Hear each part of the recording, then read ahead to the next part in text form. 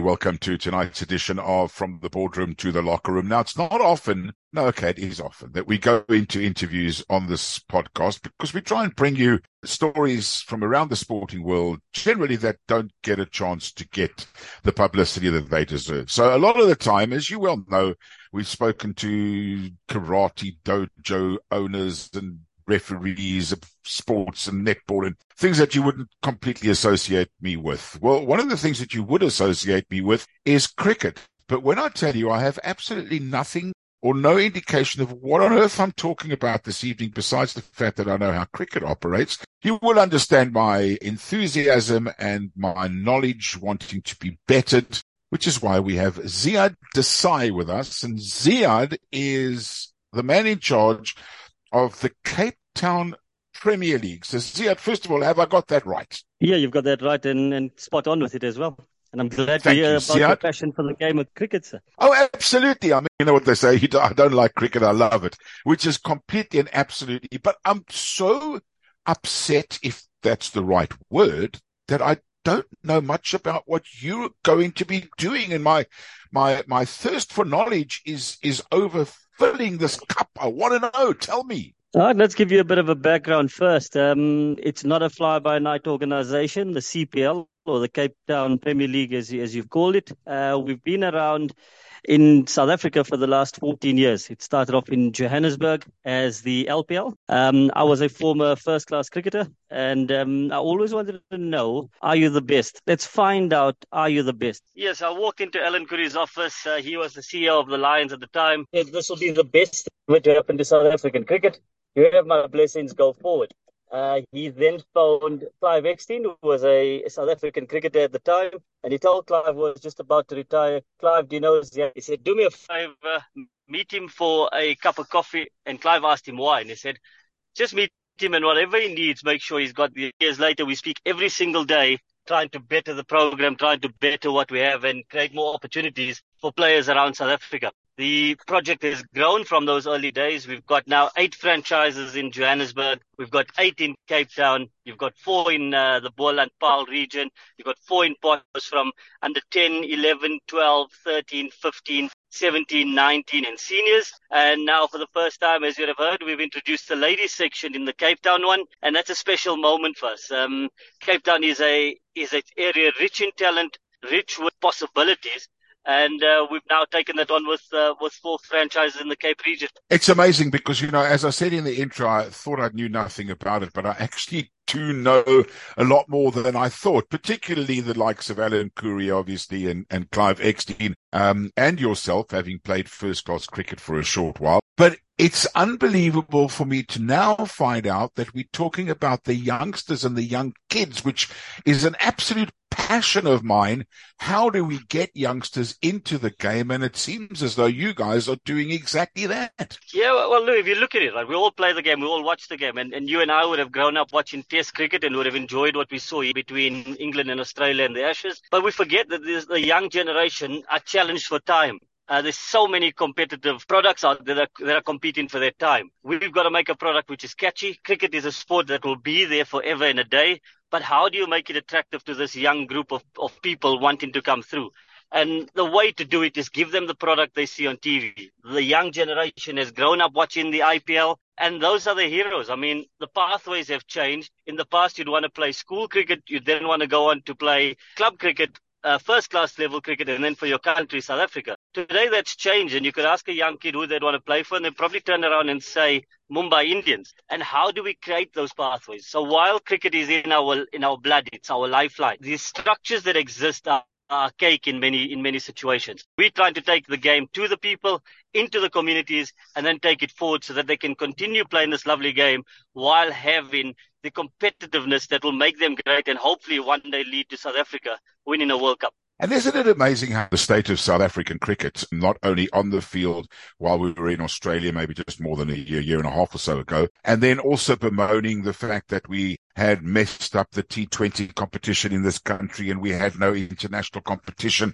And, well, the one thing that still hasn't changed is the fact that we don't play enough Test cricket. But then in this last 12 months, this boom from the World Cup, the Ladies World Cup being here, the Betway T20 being so successful, the new era in our two coaches, in our one day and our test match cricket, the captain Temba Bavuma, who's been on our show before, and it's just like in your face. I mean, it must make you feel so good that this has turned around literally in less than a year. Yeah, we needed it. Undoubtedly, we needed it. I think the SA20 has been phenomenal and has opened up new pathways of the game. I agree with you on the Test cricket side. We definitely need to play more. But there's a freshness about cricket again. There's a joy about cricket. And I think one thing that makes us who we are is the breaking down of barriers.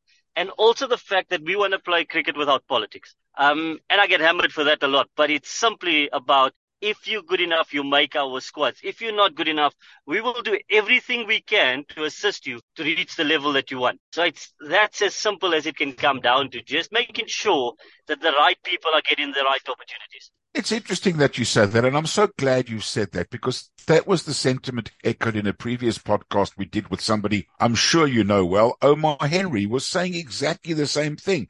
Temba Bavuma in his podcast with us was so open and honest about the fact that, yes, he did come from a more privileged background than other people, but at the end of the day, he was born in Langa. The same with somebody like Erin Pankisa, who was on our show as well, who comes from Shushenkuve. But at the end of the day, you know, when you get to pull on the whites or the colors, you have to stand up and be counted. And there's going to be nobody saying, oh, you previously disadvantaged, that's why it's okay for you to get a duck. You've got to perform. 100%. And that's ultimately sport. The unpredictability of sport. The ability to play against the best of the best, as I keep mentioning. But through our systems, you'll have players coming up against each other, and they might look like $1 million in the nets. But can you produce when the moment is there? Can you defend 10 of the final over? Or can you score 10 of the final 6 balls to win a game for your side? And there's something on the line. And that's where you see character being born. That's where you see growth. And at our levels, it's preparing them for what comes next. I mean, we had a young Quinton de Kock who played with us when he was 14 years old. You had young Mitch van Buren, who now plays for the Paarl Royals and plays, of course, for the Rajasthan Royals as well. He was with us from 11 years old. So you can see the growth and the development of these players under a pressurized environment. As they say, iron sharpens iron. Yeah, that's so true. And then what also impresses me, and let's go back to the purpose of our conversation, and that is, of course, the Cape Town Premier League. I know it's kind of like sometimes you see something and you go, wow, that's so simple, but has such a great impact. Now look at CPL 11, CPL 13, CPL 15, and that warms the cockles of my heart that these kids are getting an opportunity at that age to already start looking forward to what could be a professional career playing this beautiful game. Yeah, and that's the beauty of it. I mean, there's so many, and when I chatted to Gary Kirsten, and I've actually got a recording of it, where he said in his mind, the school system was the system that produces the most players. And they still do, don't get me wrong. The school system is vital to South Africa's development of the game. But when he saw the players in the CPL, he just saw hundreds of talented players getting an opportunity against each other. And that blew his mind. And he said, then that's where we need to go. That's a pathway that can take players to the next level. That really touched me, because a man of his stature, a man who's seen the game around the world, to say that that's what we have. How do we nurture it and take it forward? There's a story I'd like to share with you. There's a young Ibrahim Talib boy who was spotted through a video playing in his garage. He comes from let's call it a previously not advantaged background, but just playing in his backyard with his brother. And the way he was striking the ball caught the eye of one of the directors of our franchises. He then invited him to a net, picked him within the draft. So we have a draft and an auction system at our levels, picked him there. And the boy last year won the player of the tournament in the 12 and under CPL section. Phenomenal player. He's now got a number of bursary offers on his table. That's what it's about. Just creating the showcase for these guys to show their talent. And it's amazing. It just keeps growing because you've seen the game through so many different eyes. So I need to take you on one thing here, and this is some friendly banter. I know you talk about the Wanderers in Transvaal and where you started, but I mean, come on, Newlands is the place. And what really made me so excited was watching the crowds come in to watch the Women's World Cup and how brilliantly our ladies did. And that, I guess, is how we've got to chat to you, because one of our previous guests, and I know I'm name dropping here, I love name dropping, was Mignon du Preez. And we actually contacted her and she told us about the fact that you guys have now put a women's league together. And I think that's unbelievable. Tell us more about that. Isn't Mignon a gem of a person? I mean, just what she's done for the women's game in the country is phenomenal. Right? We've always had the women's tournament on our mind, the women's CPL, as you call it, and we wanted to start it. Cape Town was always the identified market to do it. It is the most beautiful place in the world, and it had to have been there. The talent which exists in the Cape region is simply amazing. There's so much of talent out there, whether it's the women's game or the men's game. The talent exists. And the ladies CPL, at absolutely no cost to any of the female players that were selected. That is our commitment towards the female game in the country and in that particular region. As I've mentioned, ours is always strength versus strength, and that's why Cape Town was the ideal place to start.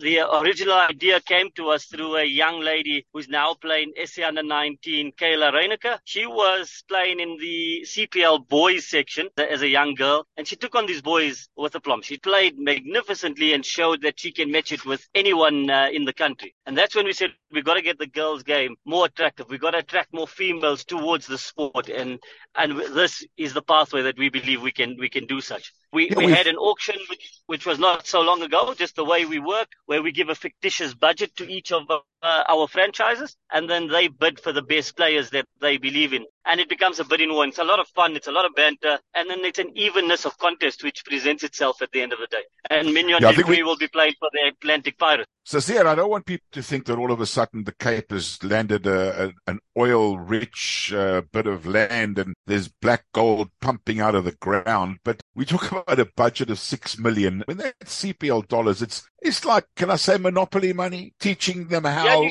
it will be in the day when it's for real? Yes, there's method to the madness. Obviously, we're at an amateur level, and we need to create a sustainable product, so it is monopoly money, and you're spot on with that. But there's value to it, and the value comes in, and there's transfers which would take place from year 2 in the ladies one. There's transfers which take place in the men's one. So first of all, the 6 million is given as a budget towards each of the franchises. They then bid on the players that they want. And in that, there's a beauty to it, because you see who is valued as the most valuable player and who people believe are the best players. Once that is done, they allocate it towards their sides, and there's a bit of pressure which comes with it. So Mignon will, despite her experience, will have to go out there and perform because people have believed in her. So Mignon got bought for 2.5 billion, and that creates a bit of pressure on her that she's got to go out there and produce as a top level player. And that's pressure which is created right through the system across every single player showing their worth. And on the reverse aspect is that the player who gets picked up, as we'd call a bargain buy, for 50,000 might emerge as the best player of the tournament,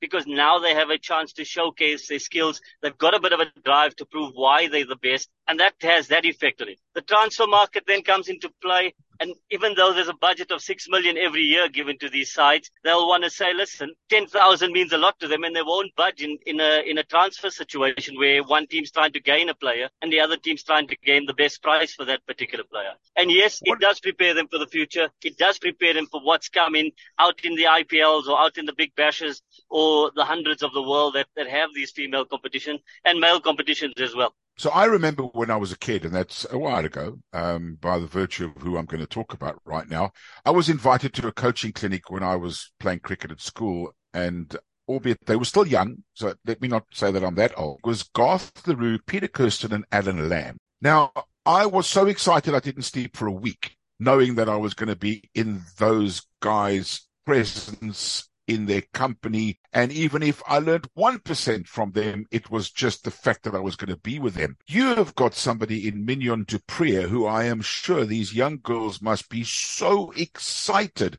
because we know her to be thoroughly professional, and even though it's not, if I may say, for real money, I guess whether it's for real money or monopoly money, knowing her, you're going to get 110%. Yeah, you're right, Louis. Let's look at it in this way. When you first started playing the game, or when Mignon first started playing the game, or Quentin de Kock started playing the game, You played it for the love of the game. It wasn't about the money. It was for the love of the game. And that's what we're trying to reinculcate into the structures. It's not about the money. We're an amateur product. What we're trying to do is prepare you for your professional pathway so that when you do get the money and the just rewards that you've deserved through all of your hard work and dedication over the years, you prepared for it and you can manage it well and you can deal with the fame well. And then what you've got a youngster who will be looking up to the likes of Mignon Brie, wearing the exact same kit as the Pirates kit that she wears at senior level. And then you realize that you can actually touch her. You can have a conversation with her. Knowledge can be passed down. Whatever Mignon has learned throughout her career, she can then pass it down to a young 14, 15, 16-year-old so that they can stand on our shoulders and be better than we ever were. And that's a very important point because we want people to be better than we are and take the game forward. And if we can achieve that, we are definitely doing something right. So when that happens, when this young kid wears the same kit as Mignon and they go to school, they're not going to say, oh, I know Mignon de Vries. They're going to say Mignon is my teammate. And there in that is the magic. There's the pathway. They can touch their dreams, they can realize their goals, and they can go on, become the champions that they are destined to be. Where have you been for the last 25 years? I've been saying this over and over again. I need another voice like you. I've been around on the cricket fields. Yeah, we needed you off the field for a bit. Okay, let's talk about the teams, and I love some of the names. Go through them for me. So the ladies ones, you've got the Peninsula Patriots, who picked a very strong side as well. The Cape Vikings, who was owned by Ashwell Prince, and they've got an extremely strong squad with them and are looking to return to their glory days as the inaugural men's winners. And that has a beauty to it. Mignon du Preez team, where you have the Atlantic Pirates, and the Pirates and the Vikings have a natural rivalry between the two. That's run by Henry Dednam, who's been around the cricketing circles for a long time. And then you've got the Hurikwahu Bulls, and as we all know, Hurikwahu is the original name for Table Mountain. And those are the four ladies teams that we have. And they'll be going up against each other come the end of September. A round of fixtures, I might add. I'm interested in your dates, your choosing of your dates. We've had a bit of a wet winter here in the Cape. You think you're going to be okay with that? Yeah, I think we'll be fine. It's just before the cricket season. So the wickets will be prepared. We go above and beyond to make sure that we get the best possible facilities for all of our cricketers. And the wickets are prepared to the best capabilities of the ground staff out there. They'll be played simultaneously with the men. They'll get exactly the same treatment as the men get. So there's live music, there's live commentary, there's fun and games, there's food stalls out there, and more importantly, there's just high quality cricket. And based on the same lines, same rules and regulations, laws, better than rules, laws, of course, in the game of T20? I like where you're going with that. You're referring to Johnny Bairstow, I'm assuming. But yes, the way we go with that, it's all based on 2020. There's a 6-over power play. There is one small difference. Because we play 3 games in a day, we are restricted to 18 overs so that we can get the allotted games in time frames that we have. But that's just competitive cricket that gets out of it. Otherwise, everything else stays the same. And then we have rolling substitutes, which is a rule that we introduced 14 years ago. So 14 players are active and players can come on and off. She's allowed to bat and not field. So that protects her and keeps her injury-free. All of the matches at Western Province Cricket Club. Ideally, we'd play there, but we do have other host venues in Durbanville Cricket Club as well. We've used Rondebosch in the past. So it depends on how the winter treatment goes. We'll announce those venues in due course. Okay, so you brought the name up, Johnny Bairstow. What do you think of this Ashes series that's going on at the moment? I'm loving it. I think it's absolutely great for the game. I'd love to see South Africa play a 5-test series against England, Australia, and the likes, and India as well. I believe Test cricket is just superb. It's the ultimate test of any player, and it gives you the skills to execute in 2020, which has a different sort of pressures which come with it. We must make no bones about it. 2020 is the vehicle of the future. And we've got to embrace it instead of being against it. But yeah, the series has been absolutely superb and brings back memories of playing philosophy. And you can see Brandon McCullum has a cricket playing philosophy. I think that is so underrated. And like Pep Guardiola has his style of play for Man City, or Jurgen Klopp has his style of play for Liverpool, so do we as cricketing people or cricketing managers of sides need to develop your own style of play, which would then create more and more opportunities for different types of players within your structures. So that's the future, and that's coming pretty soon. Ziyaad, I know you've been going years, and it's extremely exciting, and now obviously year one with the ladies getting involved. Where do you want to see yourself in 5 years, and not you yourself, but obviously the league? Yeah, we've been going for 14 years, Louis, and where we see us is that we want to be the best amateur league worldwide. We want to have the pinnacle of a product in South Africa that's creating these pathways for talented individuals. And that's where it's going. Where what I see happening is the nationals, as we call it, or the Champions League. So these are the best 17-year-olds and 19-year-olds in the country that will come together in Johannesburg this year in August, from Cape Town, from Free State, from Johannesburg. They'll be playing on the best facilities available, and we'll be going head to head with each other. What we've done is we've made sure that their flights, accommodation, and tournament fees are all covered by the CPL and the like, so that this opportunity is simply there for the talented players. And I see us playing on a global scale as well. And being a feeder into the SA20s, being a feeder into your provincial sides, and being a feeder into the international franchises as well. So I know it's monopoly money, but it clearly isn't monopoly money when you have to do all of the things you've mentioned, aeroplane tickets, etc., etc.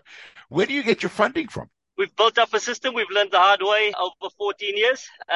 We've built up a sustainable model, and that's what we strive for. We created a sustainable model of cricket which is enjoyable and can be played without sponsors, and the sponsors are a bonus, and that's how we try to derive our income from sponsors, player fees at the junior levels that we have.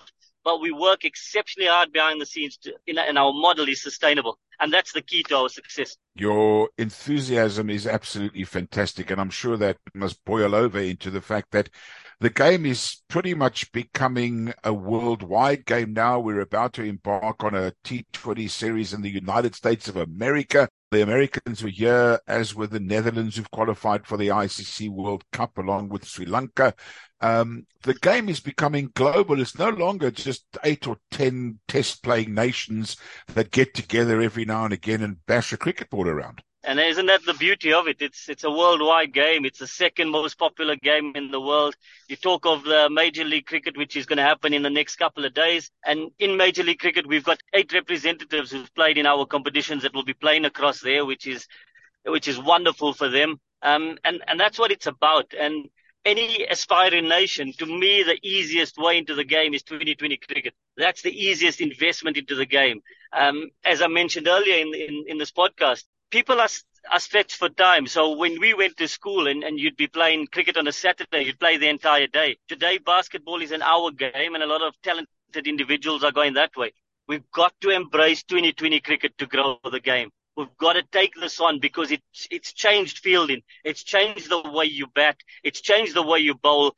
And the game is moving forward. We've got to embrace 2020 cricket because it is the future. I love it. Ziyaad, Desai, thank you so very much for your time, your enthusiasm. And I know you don't do it to get praise heaped upon you, but I guess that touch of satisfaction when you sit there watching the Proteas play and you go, that kid was with me when he was under 11, must be hugely satisfactory. It definitely is. And again, the main point is, can we get people to be better than we were? Can we share the knowledge with them so that they can stand on our shoulders and ultimately become the best in the world? And I think together with the likes of yourself and what you guys are doing with the podcast, I'd love to see you guys at the grounds. Let's support these kids. Let's support these young players. I mean, we've had an under-13 final, which had about 3,000 people watching, and that's phenomenal. Thank you so much for joining us on From the Boardroom to the Locker Room. And as Ziyaad so beautifully put it, he wants everybody to participate in the game and be better than us. Just like I say to you every night when I close, be nice to each other. Until next time, bye for now.